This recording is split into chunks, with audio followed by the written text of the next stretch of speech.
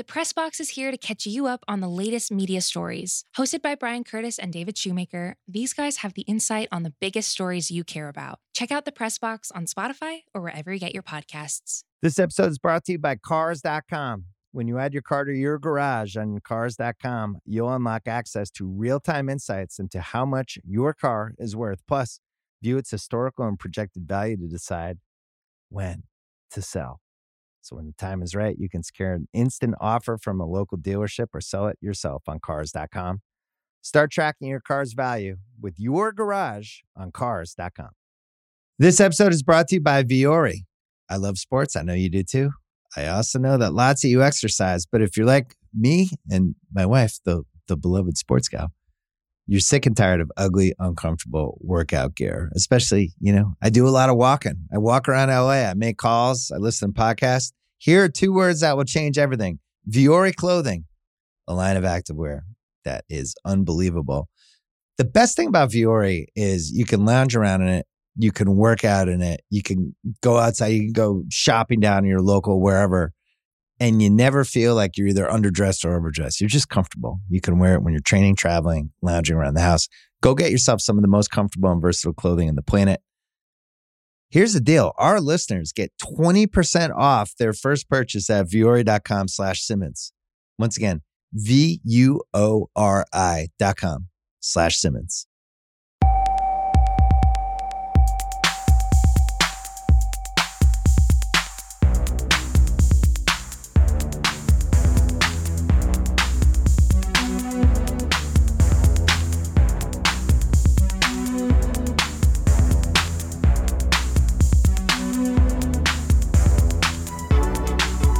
Hello and welcome back to the Stadio podcast. I'm Musa Okwonga. I'm Ryan Hunt. Ryan, how are you doing? I'm all right, thanks. What are you so chipper? I'm a happy man. Oh, what a last minute equaliser will do to you. Actually, it wasn't so much that. I was in Frankfurt this weekend at the book fair. It is always lovely getting the train from Berlin to Frankfurt. For those who haven't had the joy of going through the German countryside, Thuringia and Hessen are stunning, especially in autumn. And I went and it was sunny and you've got those, when autumn's there and you've got 3 different colours of leaves going through the cycle. I mean, oh my goodness. Trees the colour of flame. It was gorgeous. 4 hours of that. So 4 hours of a gorgeous train journey, then at the book fair for a day. So that's why I'm so happy, because I spent sort of a weekend talking books and watching football, which is basically the perfect, my Venn diagram. How lovely. Did the train go on time? Yeah, it did. Perfect. What? Do you know, this is the funny thing. I know, not to be like propaganda for German transport, but here's the thing, right? They've got that really cheap train travel now. Not just the €9 thing, but they've actually got a rival service. The train is really high quality. They've done a really good job. I just thought to myself, this is how people should live. Yeah, I mean, it's still, I think, because I'm in the UK at the moment and the bar is low, right? Yeah. We actually got there 7 minutes early. No way. I know. That's wild. The guy actually apologized. It was wild because a few people wanted to go for a bathroom break. They were scrambling for their bags because the driver was actually no, we're 7 minutes early. So everyone was sprinting. I don't think I've had a train in Germany arrive 7 minutes early since before I moved there. And I think that was one of the things I was just like, oh, that's cool. German trains are great. And then I got there and I felt like I've been catfished. Honestly. Well, I've been lucky. My trains are generally on time, but I've been lucky. How was metaphorically? Yes. Spiritually and literally. Spiritually, God. But yeah, my weekend was great. Thanks, man. Lovely. All good. Lovely. Glad to hear it. Some family time. It was great. Always lovely.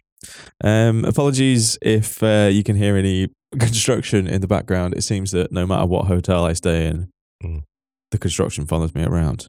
I mean, to be honest, we're all kind of under construction anyway, so.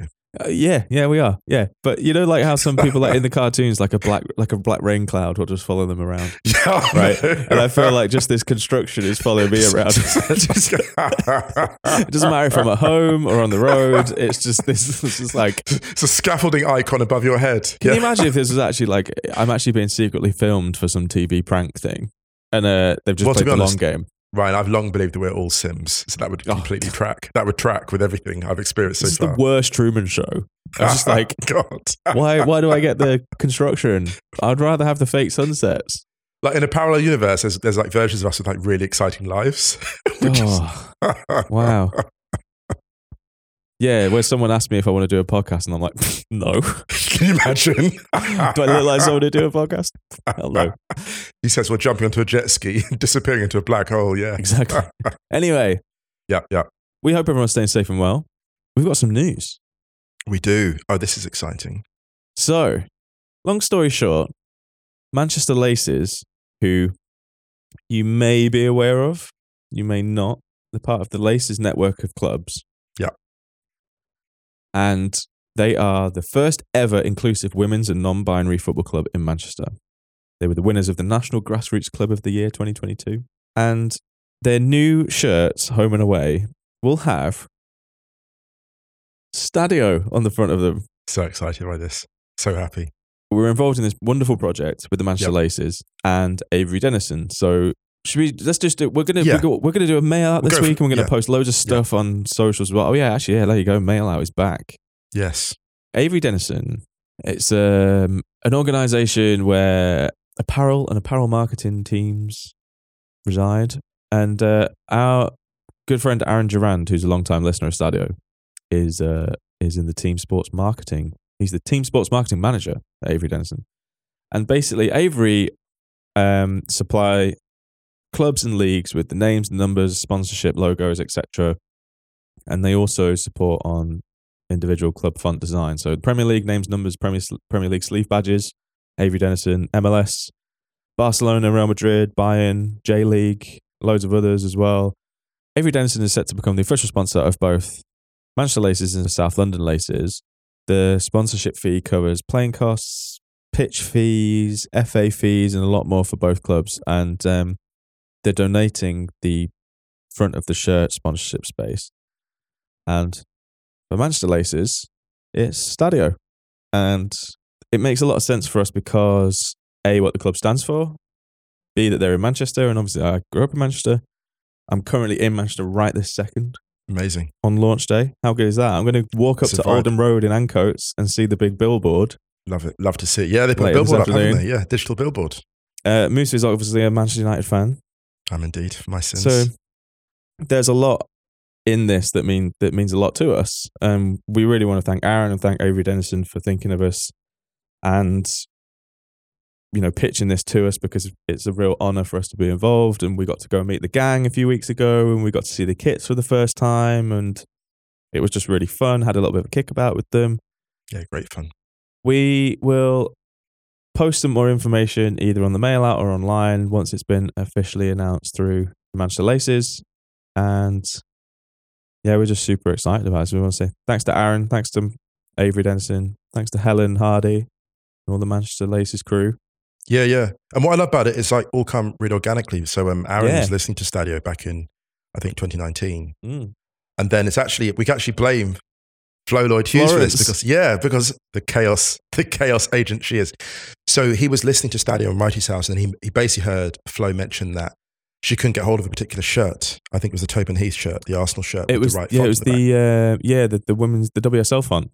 Yeah. So she couldn't get it, and so Aaron was like, well, get in touch with Flo, and they had a bit of a chat.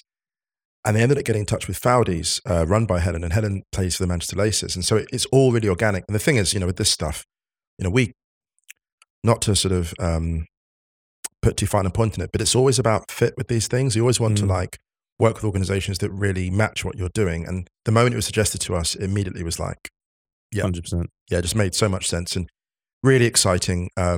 Obviously for me on a personal level, having played for Stonewall, to be able to do something in this space again is just really exciting. Because, we've always said football's for everyone. And we turned up that day in Manchester and I just thought, oh my goodness, this is, it was actually quite moving. It's quite moving. Do you know why it was so moving? Was because the sun was out and it had been out all day. Yeah. It was one of Manchester's 11 days of sunshine in a year. It was a beautiful afternoon and evening. They'd been there all day doing shoots and kickabouts and stuff for the launch. And everyone was just super lovely. And yeah, it was wonderful. Yeah. It's a real honor for us to be on the shirt for a club that stands for what they stand for. Yeah, absolutely. Absolutely. Especially at a time like now, when people are really going through it. So from those communities in particular. So yeah, really, really glad to be involved. Me Thanks to everyone. too.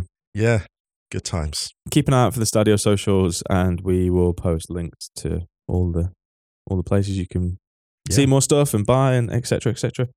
So we should get on to today's show. Yeah, it was a little bit of admin though first. Wrighty's house this week. Wrighty's back after going to the US and to New Zealand. He is back and he's ready to pod. Very much so. He's going to be joined by your good self and Florence Lloyd Hughes. Oh, poor guy, man. Coming back off jet lag from New Zealand. He's got to deal with you two. And at the deep end. Oh, God. We'll give him no quarter. That will go up Tuesday afternoon, evening. Other bits of admin? Yeah, ringer.com/soccer. So we'll be working on stuff, on pieces around the World Cup in Qatar. The first of those pieces is going up fairly soon. So I'll be writing it, and without giving too much away about it, it's basically going to be a series of connected essays. So a series of linked essays about what a World Cup means, and the types of, the archetypes you'll find at a typical World Cup. So yeah, that's going to be going up at some point. My first essay is going up at some point this week. And then of course you'll be chipping in with different bits and pieces throughout the tournament. I'll try. You'll succeed. You've never failed us before, Ryan. Oh, I have. Anyway, on to today's show.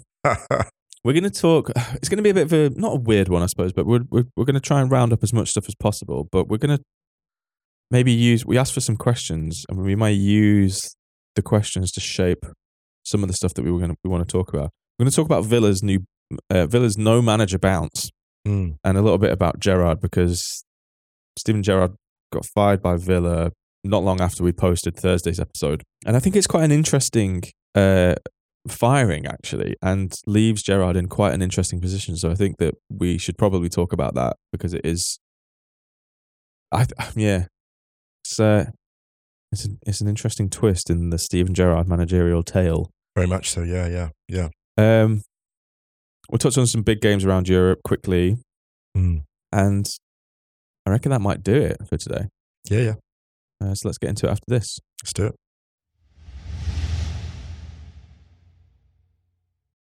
This episode is brought to you by Vuori. I love sports. I know you do too. I also know that lots of you exercise, but if you're like me and my wife, the beloved sports gal, you're sick and tired of ugly, uncomfortable workout gear. Especially, I do a lot of walking. I walk around LA. I make calls. I listen to podcasts. Here are 2 words that will change everything. Vuori Clothing, a line of activewear that is unbelievable.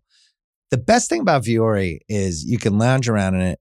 You can work out in it. You can go outside. You can go shopping down in your local wherever. And you never feel like you're either underdressed or overdressed. You're just comfortable. You can wear it when you're training, traveling, lounging around the house. Go get yourself some of the most comfortable and versatile clothing on the planet. Here's the deal. Our listeners get 20% off their first purchase at vuori.com/Simmons. Once again, vuori.com/Simmons. Before we go to the Premier League, can I just quickly shout out the NWSL playoffs? Wow. Yeah. There was a record crowd in Portland to see the Thorns 2-1 win over San Diego Wave. 22,035, which is the second largest playoff crowd ever in NWSL history, which was pretty amazing. Kansas City Current beat OL Reign 2-0 as well to set up the final between 30th, themselves and Portland Thorns. That's on Sunday night next week. Well, Saturday night, Sunday morning, European time. Also, it's the MLS playoffs at the moment as well. And since we last spoke, Philadelphia Union beat Cincinnati 1-0. LAFC won El Tráfico. So fun. It's never going to not be funny. They beat LA Galaxy 3-2.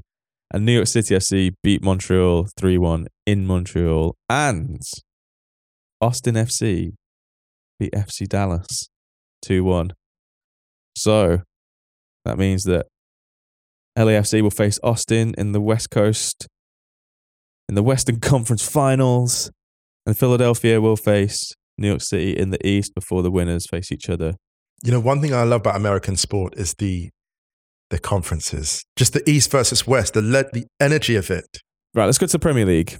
Let's do it. some big results this weekend. Spurs losing at home for the first time this season to Newcastle. Another Miguel Almiron goal. Yes.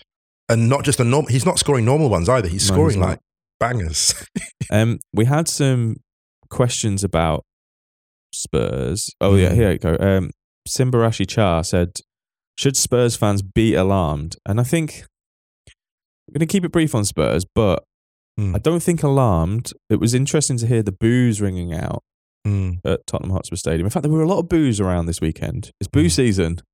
Yeah. And it's not just because it's Halloween coming up. Oh my God. Look at that. Look at that segue. Goodness me. He's untouchable this morning. Goodness. Wow, I should do a podcast.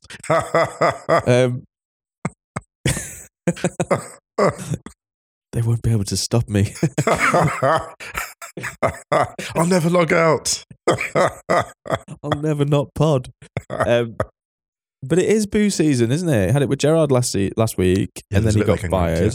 At Ellen Road this week, at Tottenham Hotspur Stadium as well. I think with Spurs, it's obviously not playing as well as we think that they can play with the personnel that they have. But also this weekend, they've been missing a lot of key players. Not a lot of key players, but they've been missing a few key players for a while. They've obviously been missing Richarlison recently, Kulusevski for a little bit now. They were missing a lot more this weekend. Romero was out, Bentancur was out, Højbjerg was out, in addition to Richarlison and Kulusevski. Yeah, and I think absences. You just kind of saw it. I think this is the time of year, and not wanting to take anything away from Newcastle on the pitch, but this is the time of year where, you know how in the NBA you get the fifth game in a 5-game road trip, that's a scheduled loss. Yeah. Right? You're getting to the point in the Premier League, I think now, and in most leagues around Europe, where occasionally fatigue has started to kick in because of the 3 games a week. And do you know what's I think really weird? Occasionally people are going to drop points. That's why the Arsenal game, for example, against Southampton, I think is a totally... There are obviously things that Arsenal could have done better. Same with Spurs here. But in the context of everything, I don't think it's a massively bad result. No, and actually I want to just say this quickly. Do you remember how about a couple of months ago, people looked at the October schedule and everyone was freaking out. They were like, oh my goodness. And now we've totally normalized it. Yeah. Like no one's even... I've heard some comments about, player fatigue. But I haven't seen many people, and this is, I'm including myself, I haven't seen many people really go out there and be like, why the hell are there so many games just before the World Cup? Like we're seeing these injuries, we're seeing people being put out for like the whole tournament.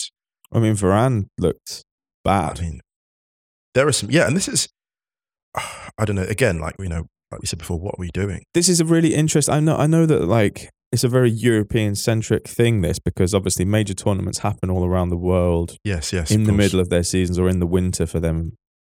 The problem is you're going into a very key period in a very intense league where you are all of a sudden faced with, okay, this is a really key part of the season for the club. But also, I need to make sure I'm fit if I'm going to go to this World Cup in a month. 3 weeks now. Almost. Yeah. It's bizarre. It's a real headfuck, I think. And I think I don't know if I'm just being a little bit over dramatic, but a load of people, I heard the eyes roll then. No, you didn't. No, you didn't. I heard the eyes roll of the people who haven't even listened to this yet. Well, listen, the eyes are rolling. Listen. Trippy shit. Anyway. Well, listen. When the eyes are rolling, that's when I push in the same direction as the rolling eyes. The eyes are rolling. They hate it. Anyway, basically, I think that the last few seasons of club football, domestic football, have been wild and for different reasons each season. And it's kind of a bit of an extension into the wider world. Like, you see stuff politically in the UK at the moment and around the world. What would have been outrageous 5-10 years ago is now normal. And it's the same in football. And I think that's why I don't want to downplay anything that happens this season, but I think that there are going to be each season there are variables when you're operating at such an elite level that must be just obscenely hard to control. And I think that's why, for example, in a very, very long-winded way, I would say that if I was a Spurs fan at the moment, I wouldn't be alarmed. But I think that, for example, I don't think it's quite as bad, maybe, but I definitely think there's stuff there to be concerned about should everyone return fit and the same patterns to keep happening. I'll keep banging on this, but I do think there's a slight depth issue with Spurs in terms of creativity. I do think that. I think one extra player, like I know Lo Celso didn't work out. I get it. I'm not trying to say that he was the right fit, but I think a player in that mold, one extra player, and I don't think it's much for Spurs. I don't think it's much, but one extra player in that mold, I think, makes a big difference. Yeah, or like if all of a sudden someone like Højbjerg, when fit, started to become way more of a goal threat. You know, like I don't want to kind of compare and contrast too much between them, but you know how like all of a sudden Granit Xhaka is just like a goal machine. Yeah, absolutely. If Spurs can add a few more goals from midfield or a few more bits of creativity from midfield, they will be fine.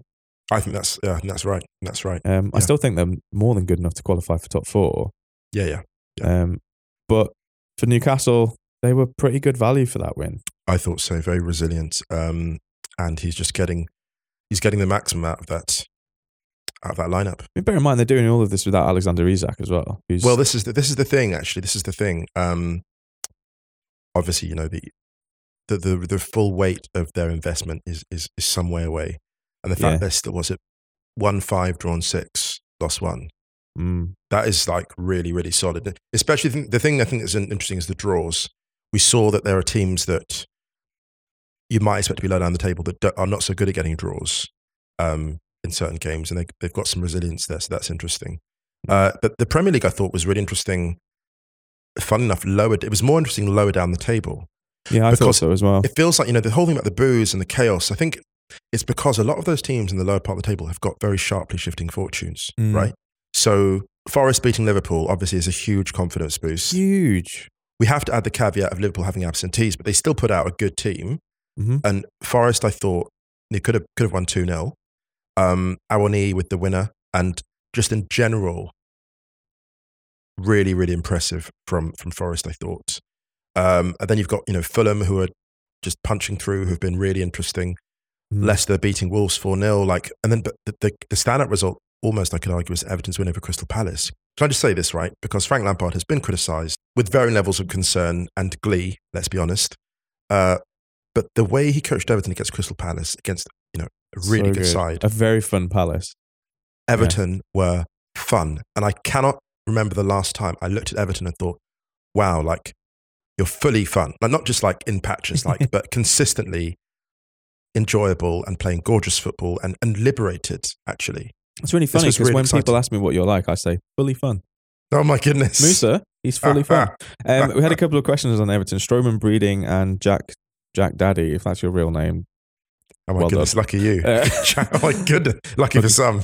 Everton, a fluke? Legend. Or are we Alex Iwobi's team now? And Jack says, is Alex Iwobi the most underrated is Alex Iwobi the most underrated player in the Premier League? Not anymore. No, he's not. Maybe is it Iwobi's law? Is that Iwobi's law, exactly. Now he's rated. He's so underrated now he's rated. Look, I just think, you know, what they did, I mean, Dwight McNeil breaking lines with the dribbles, Iwobi just controlling the play from deep. I love Dwight McNeil. I love him. Lovely player. He's really great. Yeah. But Lampard's just got them playing with fluidity and confidence, and they just have to keep going in that direction. There'll be other challenges, but when you've got Calvert-Lewin scoring a goal like he did to open, this goal was so good. I don't know who it was. Sorry to cut in, but he just kind of he megged the guy and then pushed him over. That's unreal. Like that's a vibe. That's a vibe. That's mean. That's what it is. I was here for it. Of course you were. Can I say as well, Iwobi's back heel to Dwight McNeil for his goal. Iwobi's always had that in him, though. Do you know what I love about that, though? It was like he'd done all the like simple stuff in the game. He'd done all the simple stuff, all the kind of like move the ball on, lower down the pitch to build the play up, and then he like, let's have a bit of fun. Let's have a bit of fantasy. And the fact that McNeil read exactly what his intention was, I love that because their understanding is so good. So just, you know, isn't it really nice to be able to say Everton were a joy to watch? Because they're one of those, it's just so nice to be able to say that, like considering what they've had to struggle through in previous They need a relatively stress-free season, everything, because they've really been through it the last few years. Yeah, definitely. And I think they could do with scoring a few more goals. But they seem to be a little bit more calm this year. And I hope they do okay, because I think we've both got a bit of a soft spot for Everton. Yeah, very much so. elsewhere, Man City beat quite impressive Brighton 3-1. Yeah. More 2 more goals for Haaland and a great goal from Kevin De Bruyne. But Brighton were pretty decent. Trossard's goal was absolutely unbelievable. And ripped it. Yeah. De Zerbi going 1-on-1.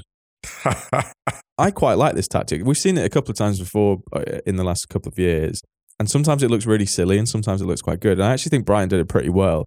And against 90% of teams, it works. It would have worked. I think the difference is you've got Ederson who sprays a ball forward, Haaland pulls off the shoulder of the last defender, makes this unbelievable run, and he's through. I mean, to be honest, that was like watching Le Mans try to stop an avalanche. Really, like when Haaland is going at that speed, it is basically like it's like a 5-ton boulder. It really is, and you saw, because even the angle, even not to be too critical of the poor defender that had to face that, but when I saw the angle of the defender's run, I was like, listen, you were going to be cooked before you started this foot race, but you're definitely cooked now, because the angle of the run he took was so shallow that Haaland just like absolutely waylaid him. He should have been really dramatic, like an NBA defender, and just taken the charge.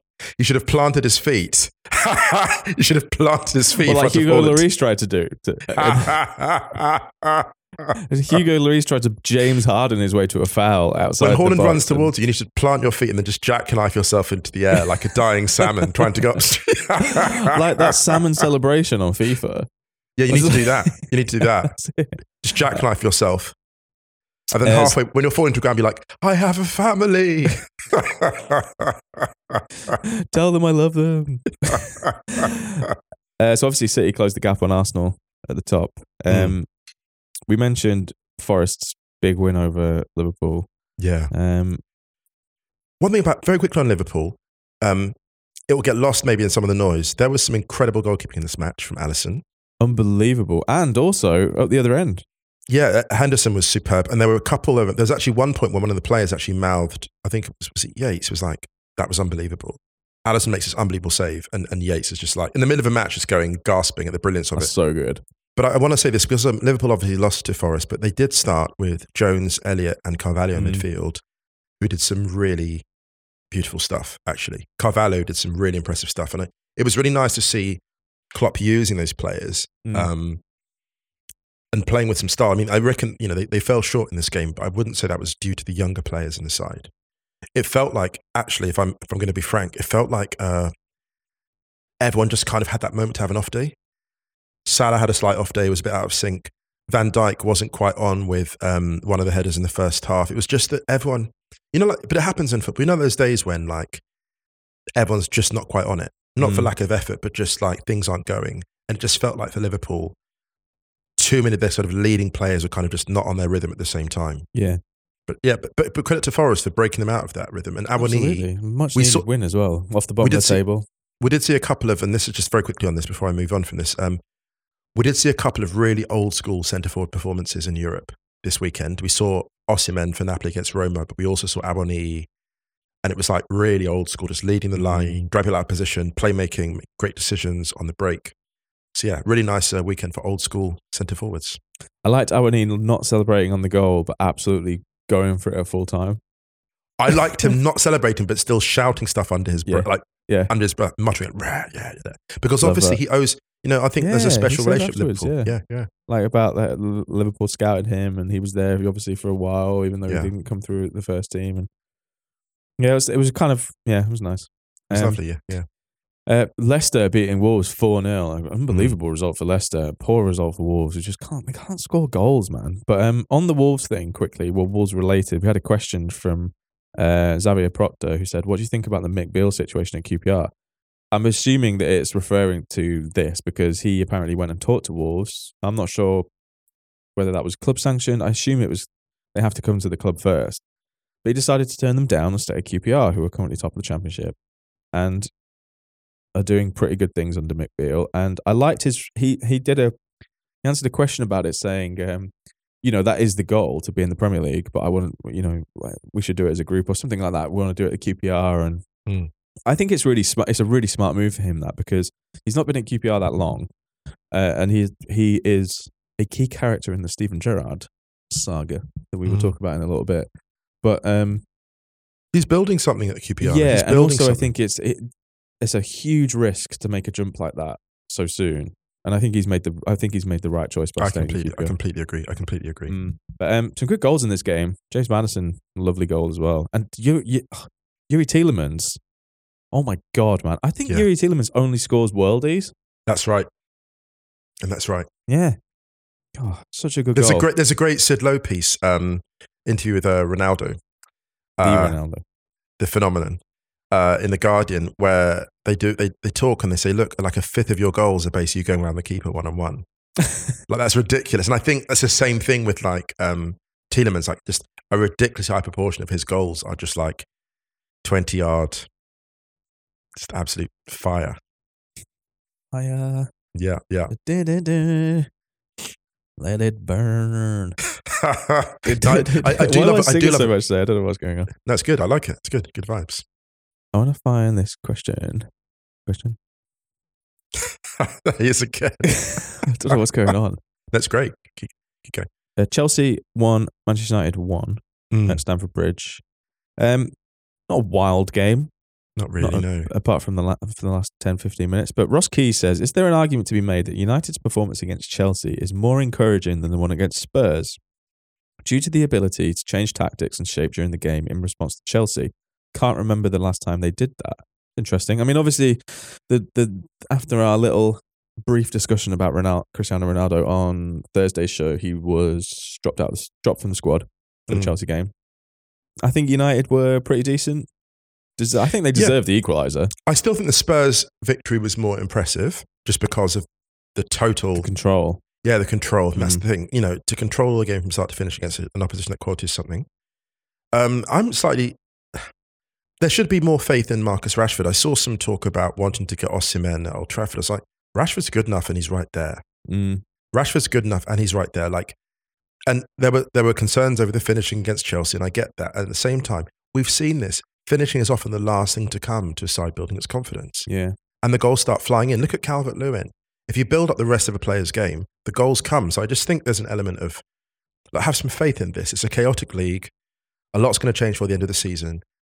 And United will create a quality of chance that will start seeing them score repeatedly. The challenge for players like Rashford and Martial has been, they have been feeding off scraps for a lot of their time at United. And they're at a club now. They're at a club now where the manager, the coach has a clear way of playing, and we will see chance creation. I just think there's an element of having to have faith. There's a thing with United fans, I think, at the moment of like, it's the anxiety of will we ever get back to the mountaintop? And I'm going to use a phrase that has been much parodied, but it's actually it's important.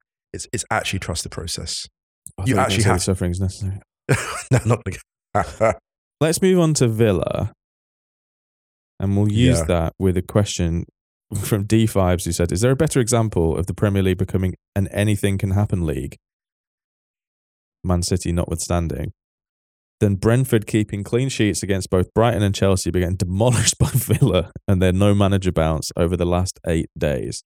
So Villa beating Brentford 4-0. Thomas Frank after the game was really... I love Thomas Frank's interviews when Brentford lose. I love them.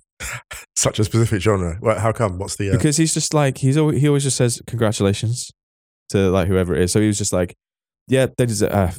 he said something like, what happens today? He was just like, we were 3-0 down in 14 minutes. Congratulations to Aston Villa. They were really good. We weren't very good. It was the set piece goals that really pissed me off the most. And I love that about Thomas Frank. Like, even when they... It's disarming, isn't it? When they went on that run, that really bad run, but there were a few performances in there that were really good. I think I referenced it a couple of times on Stadio. He would just say, I really loved the performance. The result was bad, but the performance is thing that's... And I think that's really good. Just kind of stops... It takes all the drama out of it. Yeah, definitely. But let's switch to Villa, because Villa were so good, as Pep would say. Yes. There was just so much... there's a lot of talk about how Villa have invested money, the Grealish money. Oh, has it invested badly? No, I think those are really good players. Buendia, Bailey and Ings, I think, are really good Premier League players who can deliver. And I look at the Aston Villa squad, and I looked at it, and I must admit, when I saw Gerrard being appointed and the noises he was making, I thought he could bring something out of them. It was really good. And actually, there's a really good piece in Athletic about sort of Gerrard's downfall and things that went wrong. And I almost feel like That's by Greg Evans, by the way. Yeah, Greg Evans. Greg Evans did a great job there. I think it's almost a matter of just taking a bit of a deep breath and going, these things happen, unfortunately. Gerrard had an impressive lead up to his appointment. He was impressive at Rangers. He did, a genuinely impressive job there. He made a lot of the right noises. He helped recruit some fantastic players to Villa, and they built a really good squad. But the problem is that he couldn't make his ideas work. He couldn't. Yeah. There's a man management issue. Yes, absolutely. But there's also, I think, it's easy to underestimate. Look, we've said before, this is a coaches' league in the Premier League, right? You are coaching. You've got De Zerbi one week, and you've got Pep the next week, and you've got Frank. I mean, you've got Potter. You've got Eddie Howe. These are Klopp. Exceptional. Even Arteta now. You have at the very least Conte. Very, very good coaches to exceptional to all-time greats in the same league, right? It's Every wild. week. Right, that's wild. So it's no place you can get up to speed quickly. You're either at it or you're not. And you see the performance they put in, the 4-0. We took everything as a step quicker. The fluidity. Everyone's where they want to be playing. And the combination of the players are just absolutely nailed on. And I think there's an element of, and this is something that Greg Evans wrote about really, really well. I don't want to overstate this too much, but there's an element where the way you deal with things as a player, it doesn't work, or there's not like a one-size-fits-all for management. So some players will respond very well to being called out and directness, but other players actually will can you protect me from this? Yeah. Because I operate differently. I think the problem that Gerrard maybe had, it seems from Greg Evans' piece, it's an excellent piece, is that there was an element of one-size-fits-all. I will front up, I will take responsibility as a manager, which is what I did as a player. So others should take that. I had a question from Jack Allen, and he said, did Villa's squad just really not like Stevie G's coaching? And I think this is an interesting point, because I thought, and we talked about it on Stadio actually, that even though maybe results weren't unbelievable, there were glimpses in that early stage of Steven Gerrard's tenure where we were really impressed with what Villa were doing in terms of not necessarily the final, not their final form, but we saw glimpses there where we were like, okay, these players seem like they're actually responding to Gerrard as a coach, and maybe that upping in intensity, which is something that was widely reported at the time, and Greg Evans talked about it again in his piece. And it seemed to be a little bit like, okay, I think this is going to work long term. I don't think they're going to, win the league or even finish in the Champions League. But there were points where I was watching Villa and I was like, if they're smart here, and Gerrard continues his development as a coach that we think his path looks like it's going to go down, they could potentially get into Europe. They're a huge club, with a massive history. They've got pretty good financial backing, and they have some good players. The problem was, I think, that when the bad results happened or the bad performances happened, I think it was Gerrard did a similar thing to what Lampard did at Chelsea, actually. I found it that after that, it was when I started to lose faith a little bit. They had that period where they were, not towards the end of last season, but just after New Year, I think it was, or maybe in February, where they looked pretty good. And actually it was like, okay, maybe this is going to work. But then it seemed to be like, I don't know. I think there's a lot of separation. There was a lot of separation between himself as an individual and the squad as a squad. And if you look at the top managers, that doesn't tend to happen quite as regularly as it does with Lampard is not doing that so much this year. And he's not. No, he's not. He's learned because someone's had a word with him, or he stepped back and looked at it, or both. But he doesn't do that yet. Yeah. And I think that this is something that I haven't checked every single ex-great, but I think it's something that's easily doable for players who were greats. I think it's probably one of the reasons why Thierry Henry's management career different. Yeah, he struggled because I think that it can be hard for people like that to understand why people can't do the things that they can do. Yeah. Or, with Gerrard or Lampard, why they can't play with the same desire that they did or something, I'm only laughing because of the Sid Lowe interview I mentioned with Ronaldo. When Ronaldo's talking to one of the strikers at his club and going, listen, you had a one-on-one, you should have done this and gone round. And the guy just stops and smiles and goes, yeah, but you're the phenomenon. Like, that's what you do. And I think it's the thing with, Gerrard would have looked at the adversity and thought, oh, this is how I dealt with it. Let me project that same, it's all about accountability. I was bad, I hold myself to account.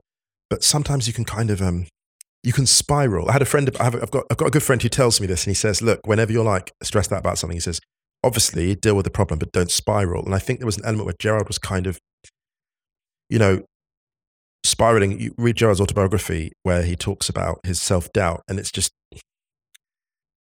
you don't need the psychodrama, actually. No, you don't need to. And it's just it's not knocking Gerrard. It's like, actually, I don't think actually a lot of the psychodrama helped Gerrard, even as a player. I think actually there's another level he could have gone to even further if he didn't have so much worry, right? He could cut that out. And I think like, as great as he was, I think there were times when actually he took on so much responsibility that I think the excessive worry sometimes did for him. You look at that, not to bring it up too much, but the game against Chelsea, the second half, when he's trying to like score goals and get back into it, which is heartbreaking because it's a classic example of like, you're worried, you've broken something, you're trying to fix it. You don't need to do so much to fix it. And I think with Villa, actually, the sad thing for Gerrard, the tragedy, I think it is a tragedy, is there wasn't as much to fix on a man management side as he thought there was. Maybe tactically he would always have fallen short. But here's the thing.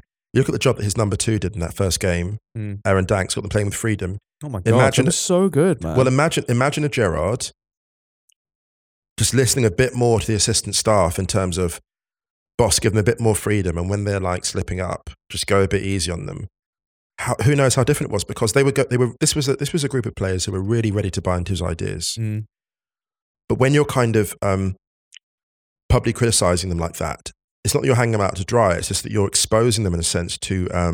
Everyone knows the team is in transition, but everyone knows Villa's a big club. Everyone knows the expectation is there. And if you're kind of not pulling together like that, then you're not giving time for your own ideas to take root, if that makes sense. Yeah. Anyway, yeah. I know there's no rule by, in terms of developing as a coach, but I do wonder whether sometimes these legends, in inverted commas, whether sometimes they could benefit by being an assistant for a season or two somewhere. You're sitting around at those tables with coaches from different like levels of the club, and you're just in the mix. I think it's really important. Because but then also I think that there's some of the stuff that you learn from that. Like I don't know, like if Gerrard had been Klopp's assistant for a season or something, that would have been. I think it makes a huge difference. Unbelievable. Yeah, because there'll be certain things he'll pick up and be like, oh, that's how you solve problems. Yeah. Bar that early honeymoon period where it was kind of like, okay, he gets the size of the club. Yeah, he's probably this whole career path leads to him taking over at Liverpool. That's what everything has been set up for. That's the ultimate goal.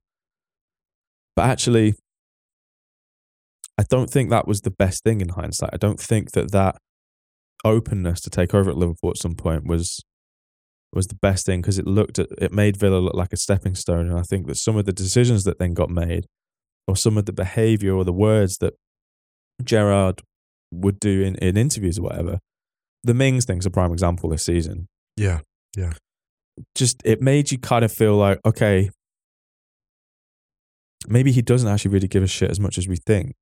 Well, the problem with the Mings thing was it just felt like an unnecessary, well, no humiliations are necessary, for one thing, but it felt like an unforced error. Yeah, I agree. And things like that, you look at it and just think, that's disappointing. It's the kind of thing which obviously, Klopp cares about Gerrard, and would be watching that and thinking, you look at Klopp, and you look at managers around the league watching Gerrard, there'll be a ton of things they'll say privately about, yeah, maybe he shouldn't have done that or done that. And a lot of it will go down to an experience. And the question really, I suppose, is what the next step is for Gerrard. Like, yeah, because it's difficult now. You can't be an assistant now. It's very hard to go be a number 2. So you need to stay on the managerial track. Otherwise you'll kind of fall off the radar. So then you have a difficult situation about what do you choose next? Because Villa gave him a huge amount of financial backing. I still maintain they bought well.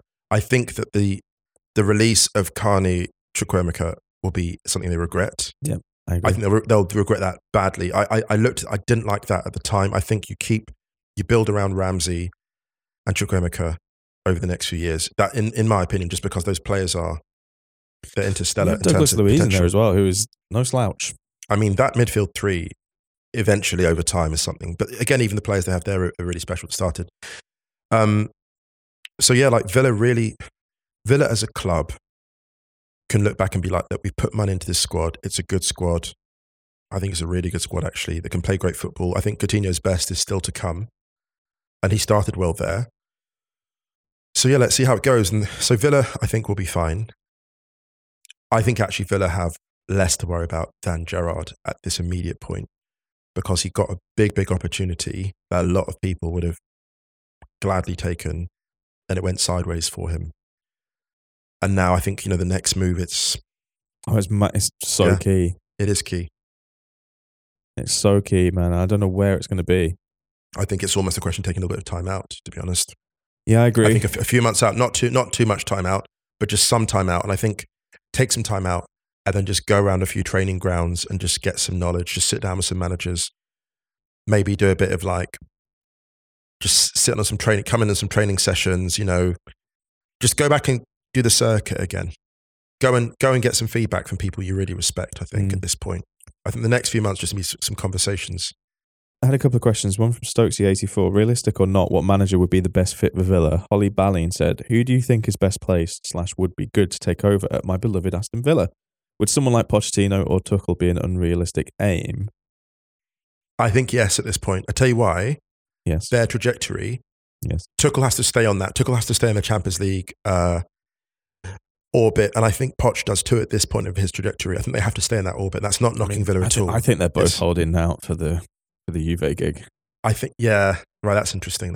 Yeah, I'd like to throw a name in the mix, and it's actually linked to a question from the Tosi. I go for it. There is a certain manager who is out of contract very soon, and has announced that he will be leaving the club. The Tosi's question is, where should Marcelo Gallardo go to next? What do you think would be a good fit for him? Brazil, MLS, or Europe? That is... Whoa. I don't hate that, I love that. Is Villa at this point of its trajectory, is it in the right place for him? Is Villa in the right orbit for him? Because he's like coach at that level, River Plate for years has been unbelievable for them, unbelievable. And I wonder if it's the right entry point for him. If he might think, I want a team. I do agree. That's my one thing I would say. No, I totally agree. I wonder whether he might take some time off after, and 8 years at River Plate, everything they've won. I mean, he deserves a bit of time off. He's unbelievable, though. Yeah, I think you could look at like a Lopetegui, for example. Yes, maybe, but I'm not sure Lopetegui takes a Premier League gig though. Tough. I mean, I just think that if you look at like the work he did with players like Valverde, early era Valverde, where he really put him on and really believed in him, there's so much. He develops players in a way that is quite exciting. I think if you look at like the brilliance of the youth coming through at Villa, Lopetegui would be fun, man. I think Lopetegui would be a fit from within Europe that I really would like to see. And Villa are going to win the 2026 Europa League. Oh my God. Imagine if Villa just became a club that just regularly won or got to the semis. Wouldn't you just love that for them? Yeah. If he makes Villa into Sevilla, if he makes them into like... the Sevilla of the Midlands. Dude, that is not a bad... Okay, Lopetegui, I'm calling it. I'm speaking it into existence. There you go. Lopetegui to Aston Villa. Oh my God. And then working with Danks as the number 2. He just comes in and just keeps the staff as they are. Sorry, but Lopetegui and Danks sounds like the baddest dancehall duo. It sounds incredible. Doesn't it? Lopetegui and Danks. It's perfect. Oh my God. I'm excited. Now I'm excited. Right. Well, on that note, let's take a quick break. Let's do it. This episode is brought to you by Thomas's. Thomas's presents Pondering the Bagel with Tom. Oh, the paradox of the bagel. 'Tis crunchy yet soft, 'tis filling yet has a hole. 'Tis a vehicle for spreads, but only travels from toaster to plate. Thomas's, huzzah, a toast to breakfast. This episode is brought to you by Hotels.com. I was traveling internationally last year. I was in Mallorca. I didn't know the island well. I said, let me head to the north, head towards the water. Let me go on Hotels.com and see what they have available. Something preferably on the beach, maybe even a gym. Not only did I get those things, there was a kids session with exercise, gymnastics in the water, pony rides, a train. It had everything, and I didn't even want any of those things. But at least I knew they were there, just in case I changed my mind. And now finding the perfect hotel has never been easier thanks to the Hotels.com app. Whether you're looking for a family-friendly, right, all-inclusive or a relaxing spa weekend, you can find exactly what you need and compare hotel prices, ratings, and amenities side by side. So start planning your next getaway and find your perfect somewhere in the Hotels.com app. We went long on that bit, so we've got to be super quick. We're just going to do a quick roundup. WSL this weekend was pretty as you'd expect. Man City beating Spurs 3-0. Everton beating Villa 1-0, which is a good result for Everton. And then on Sunday, Arsenal beating Liverpool 2-0. Leah Volti said she didn't know how to celebrate because she scored and she's not used to scoring. Manchester United beating Leicester. West Ham beating Reading 3-2. It was a great game, that. And Chelsea beating Brighton 2-0. But we want to talk about the Frauen Bundesliga because it was a massive game this weekend. Yeah, massive game with a massive crowd. 20-odd thousand in the Wolfsburg Arena, the Volkswagen Arena, sorry. So 20-odd thousand watching Wolfsburg beat Bayern 2-1. It was 6-0 in the previous incarnation. But this time, Bayern came ready. Dahlmann was brilliant again. Pop was a protagonist. And they were good value for the win, Wolfsburg. They were really good value. And it's weird to have, and this is of course not a league decider, don't get me wrong, but it's certainly a pace-setting result. It's certainly a pace-setting result for Wolfsburg this early in the season. I mean, they're 5 points clear of Bayern now, which is massive after 5 games. Just 2 points clear of Eintracht Frankfurt, though. Bayern are the only club with the depth to match, I would say. Well, we'll have to see. But so far, Bayern are the club that look like they have the depth to match Wolfsburg over the course of the season. Bear in mind that Wolfsburg started with Brandt and Jonsdottir on the bench. Yeah. That's how good they are. Jule Brand came on in like the 90th minute. I was just like, oh, this is just some flexing now. It's wild, yeah. It was, yeah. And yeah, you look at this team, actually, it's very much like they're doing their apprenticeship. Brandt and Jonsdottir, they're easing them in because the three they started behind Payot was basically Pop, again playing a different position, like inside left. Just amazing. Pop, Hoot, and Rord behind Payot. And it's kind of like the senior players just getting the job done, but they're going to ease in the younger ones over time. Like it's so clear, like Hoot's going to be taken over by Jonsdottir eventually. Yeah. Brandt's going to come in and occupy either like a withdrawn position or just an out and out. And they're really managing the succession well. Like it's really interesting. Like, a lot of top teams don't get the succession right, but they seem to have managed it really well so far. Should we stay in Germany? Yeah, let's do it. Let's go to the men's Bundesliga. Absolute chaos kicked off on Freitagabend with Mainz beating Köln 5-0, which is just like this. Where'd that come from? That's such a Bundesliga result, man. It's just like this league sometimes. I don't know why we bother. Honestly. Just like, I'm trying to find a pattern. There's no fucking pattern. There's no pattern. I know all of our data listeners are just like, Ryan, there's always a pattern. Yeah, and all the physics, was it like a quantum league where you observe it and it starts doing different things? I wish I was good enough at science to draw the analogies I want to. I must say that. Me too. Yeah. Oh, look at this guy, everyone. Okay. Oh, I wish I could make better analogies, says the analogy king. Oh, God. Bayer Leverkusen drawing with Wolfsburg on Saturday. Dortmund beating Stuttgart 5-0. It was a good result for Dortmund because they needed some goals. Yeah, Bellingham went big in that. Two more for Bellingham. I mean, he's just so fucking good, man. Yeah. And another one for Moukoko. And Gio Reyna scoring. Yeah, I'm glad that he's back, man. I liked his post-match interview with Jude. Did you see this? No, I didn't see it. No. Where someone asked Gio what Jude could learn from him. And Gio Reyna, bear in mind they're the same age, right? So funny. They're both 19. And he was saying stuff like, oh, he can learn to be respectful and this kind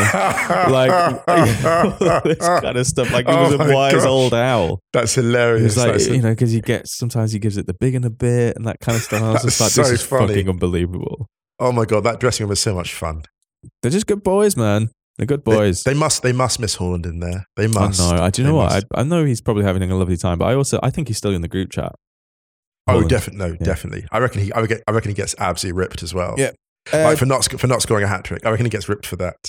The most Bundesliga game of the weekend, though, was Augsburg-Leipzig. Augsburg were 3-0 up against Leipzig after 64 minutes. And then Leipzig got a goal back through Andre Silva in the 73rd minute, and they were like, any other league? Just consolation. Bundesliga, it's an invitation. Oh. Any other league, it's a consolation. In the Bundesliga, it's an invitation. Did you do a song for the Bundesliga? Why don't you do that next one? Yeah. You know, MF Doom started singing and it was really like, you're MF Hun, that's what you are. Dude, every Saturday I wake up and I look at the fixtures and I'm just like, looks like it's going to be a great day today. A great day today. You're hilarious today. You're actually hilarious. I think I don't know why. It's because I'm in Manchester, man. In the motherland. Anyway, I've extended this story. Spoiler alert, it was 3-3. It was.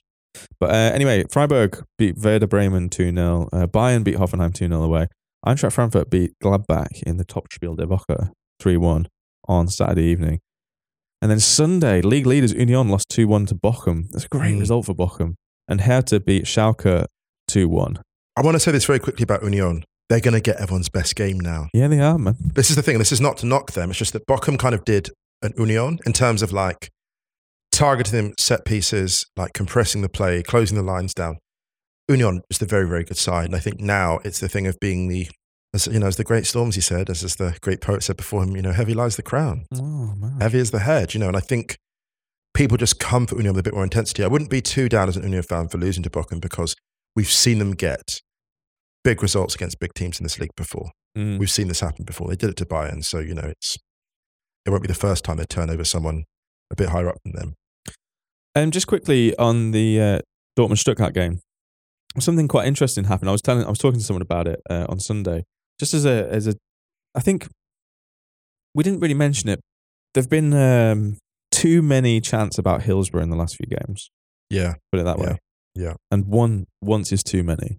Yeah. The reason I wanted to say that is just because I don't want to give any of that air because it's so gross. I just don't really want to talk about it. I don't think that is not something you should be singing about, and especially not as part of as fans of a club who were in that fixture. Someone made a great point. Someone said this is especially painful because, but for sheer luck, that could have been Nottingham Forest fans at their end. Yeah, it happened in the City game. Some fans were making those chants as well, and it happens quite a lot to Liverpool. But what I wanted to talk about was if you look at one of the great things about the Bundesliga on the whole is the relationships between fan groups from different clubs. Yes, sometimes it goes wrong, sometimes it's not great, but there's a really good example of this weekend where Matt Ford wrote a good tweet just summarising it. According to local police and Stuttgart fan liaison staff, around 300 ultras were stopped by police after marching through Dortmund ahead of kickoff. They had their details taken and they were ordered to leave the city. This is just before the kickoff, or on the day of the game. And then in the Südtribüne at Dortmund, where all the ultras and fan groups are, there was a banner which said, basically, you get up early to go to the game, but then aren't allowed in the stadium. Freedom for away fans. So Dortmund home fans showing solidarity with Stuttgart away fans who weren't allowed in the stadium and got told to go home. That's great. And I think that I would love to see a little bit more fan solidarity across the board, but I just thought this was a good example because it's just rare that you would see something like this in England, actually. It's a great shout. Yeah, absolutely. And I think these just bring an end to these chants. They don't need them. Klopp said this before. It doesn't help us. No, it doesn't. It doesn't help. How's that positive? How does that? It doesn't help your team. And it's just well, it's about it. Those groups of individuals. Yeah, it is getting off on that. It's not done. It's not for the benefit of the club at all. Yeah. No, exactly. And it's not it's not a whole. It does the reputation of the club no good. Right. And it's bad. And to be honest as well, let's just say this as well.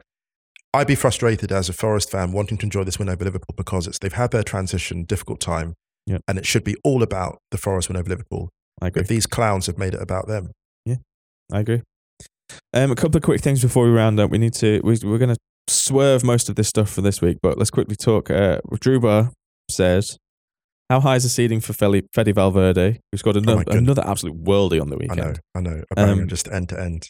The Fede Valverde origin story started. He's amazing. Chasing down He's Alvaro amazing. Morata. That would for a lot of people that would have been record scratch moment, and for him, it was his origin story, and he's been unbelievable this season. Another great goal. Real Madrid winning that game on the weekend. Modric having fun in the final third is always bad news for any opposition. So he got the opener. Yeah, Valverde's ceiling is, like I said, he's the modern day Luis Enrique. That's how high his peak is. Modern day Luis Enrique will continue winning, will be part of a really exciting Uruguay team for years. They've got Araujo as well already, who's a spectacular player. So they've got, and Darwin, obviously Nunez up front. Mm-hmm. They've got a lovely side, Uruguay. So yeah, he's going to be a regular fixture in Ballon d'Or top 20s the next few years. He's just that good. Lovely player. Just a great energy, great humility, and a very Real Madrid player. In the same that Rodrigo de Paul is such an Atleti player, Valverde is such a Real player, like doesn't care who gets the stats, goals or assists, but gets the job done. He's only scoring goals because he has to score goals. Yeah, it's good. If he was told to stop scoring goals for the next 5 seasons, he'd be like, yes, boss. Yep. That's why I love him. It was a good win for Real Madrid, that, because they were without Karim Benzema, who was injured after the midweek game. But there was a lovely moment before the game in the tunnel. Did you see this? Ancelotti having a chat with Isco. There was something else. Sid Lowe mentioned it, where they were some of the Real players were warming up, and Isco's taking a corner, and they were like making jokes behind his hands, and he was like giggling. They were like teasing him. I love that so much. So I love that. Elsewhere in La Liga, Real Sociedad lost their first game since the 11th of September away at Valladolid. They lost 1-0. Valencia lost at home to Mallorca. It's a great result for Mallorca, 2-1. Rayo Vallecano beating Cadiz 5-1. And a good result for Barcelona on Sunday night, beating Athletic Club 4-0. Great performance. Probably one of their best performances of the season, I think. Yeah. So far. Dembele just on fire. So good. Villarreal beating Almeria 2-1. Girona Osasuna 1-1. Atleti beating Betis 2-1. Good win there. Away. That's couple a great for Griezmann. Win. Yeah, lovely. And Espanyol Elche 2-0. Slightly concerning. Gavi looked like he was not in a good way. Went off just after half an hour. Took a nasty knock in that game. Haven't seen anything about that, but hoping he's all right. Yeah. Sergio Roberto as well looks like he'll be out for a while. The desiccated left shoulder. Oh no. Yeah. All right. Before we go, let's use this question from Pete Bocchini. Yes. While Serie A's results this week felt slightly corrective but still chaotic, unfortunately for my beloved Atalanta, what were your big takeaways from Italy this weekend? And I would like to nominate Jose Mourinho spotting who hipped us to this. It was really amazing. Let me find it. Matt J. So I think it was at the end of this game where Rick Karsdorp goes over to the referee about something. It's kind of all kicking off about some shit. Yeah. This was wild, actually. This red card was wild. It was awful, really. And Jose Mourinho comes in, and the ref has got the red card in his hand, and he just looks and just goes, nope. Turns around, I want no part. Yeah, he knows. And this, I think, is proof that Jose Mourinho, that's real growth. It's growth. It's growth. I mean, that whole red card was just that was an awful, needless, shoving a referee after the final whistle. So stupid. It was needless. And the thing, this game was brilliant. It was so good. And again, it's the kind of game that Napoli didn't win last season. True. Yeah. Olympic Stadium. Yeah. 0-0 till late. They just don't find a late winner. And the way they were creating chances in this game, Osimhen missed a really good chance, flashed it wide of the far post, where he really should have scored. And I kind of thought it was done for them. And the finish he comes up with then, after an outstanding game in all other aspects, like his ability, his touch, everything was superb. His vision, his movement, it was superb. He was missing the finish. And the goal that he scores, breaks wide on the flank, sees Smalling, shoulders him off the ball, and then just rips a shot across the keeper, across Patricio. Patricio had been on form this match. Rips across Patricio into the top left corner, or the side netting really, 1-0. And I was so hyped in my flat, I basically jumped out my seat and almost yelled until I realized, I was like, Miss, you're not in a crowd. Like, I was that hyped by it because it was Osimhen's moment. 3 goals in 3 games since returning. Raspadori has been brilliant as well. So now they've got real firepower. And the thing about Napoli is it's the depth. Yeah, man. And Ndombele almost earned a penalty. Like, they've got really good players. Well, he got a penalty and they got overturned. Overruled, yeah. But the other player I want to shout out as well, just very quickly again, Zielinski. Yep. He's gone to a different level this year. So good. He's gone to a different level. So yeah, really, Napoli just they've had the spectacular, but also they've got a thing they do where they've got a spectacular play, right? But what's amazing about them now is even when they're controlling games in the late stages, they don't throw everything forward for the second goal. The way they get the ball into the final third is so clever, so inventive. They somehow manage to do it while maintaining defensive shape and prizing teams open higher up. Mm. So they've really got a thing that Spalletti wasn't given credit for, I think, early in his career. And to be fair, maybe didn't fully manage in Serie A. Yeah.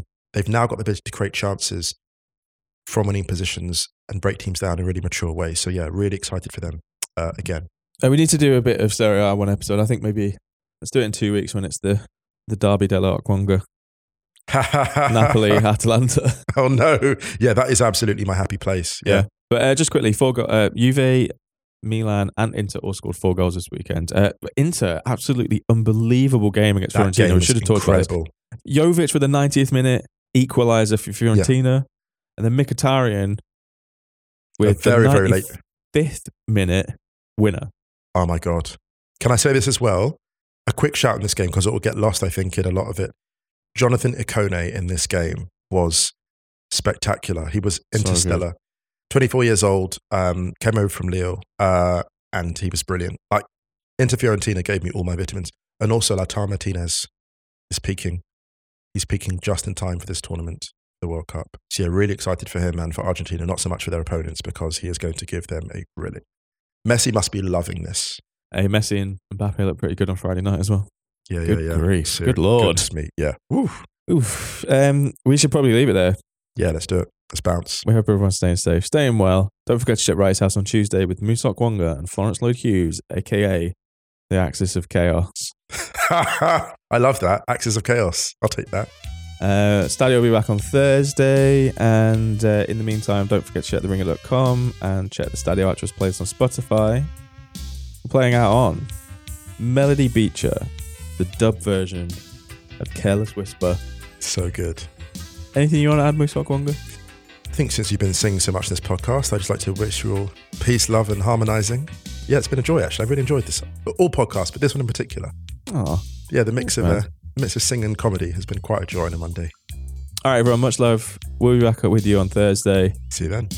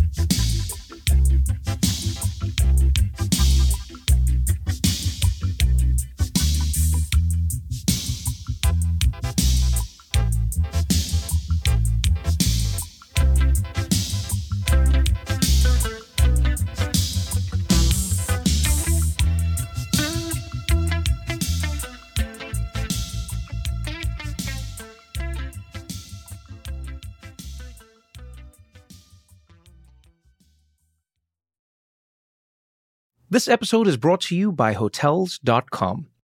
When I went on my last holiday to Cape Town, it was amazing. My friends were there, the weather was phenomenal, and most importantly, the food was fantastic. But one thing I struggled with was finding the right places to stay. You know, all I want is a great bed, a fantastic shower, and breakfast that doesn't end at 8 a.m. I'm on holiday, I'm still sleeping. I also like ease, and the Hotels.com app easily helps me to find a perfect hotel for every trip. Whether you're looking for a family-friendly getaway or a relaxing spa weekend, on the Hotels.com app, you can compare up to 5 hotels side by side. Now, why would you want to do that? So you can see prices, amenities, and star ratings. And best of all, you don't have to switch back and forth between options. See? Ease. So, start planning your next getaway and find your perfect somewhere in the Hotels.com app today. This episode is brought to you by State Farm. You might say all kinds of stuff when things go wrong, but these are the words you really need to remember. Like a good neighbor, State Farm is there. They've got options to fit your unique insurance needs, meaning you can talk to your agent to choose the coverage you need, have coverage options to protect the things you value most, file a claim right on the State Farm mobile app, and even reach a real person when you need to talk to someone. Like a good neighbor, State Farm is there.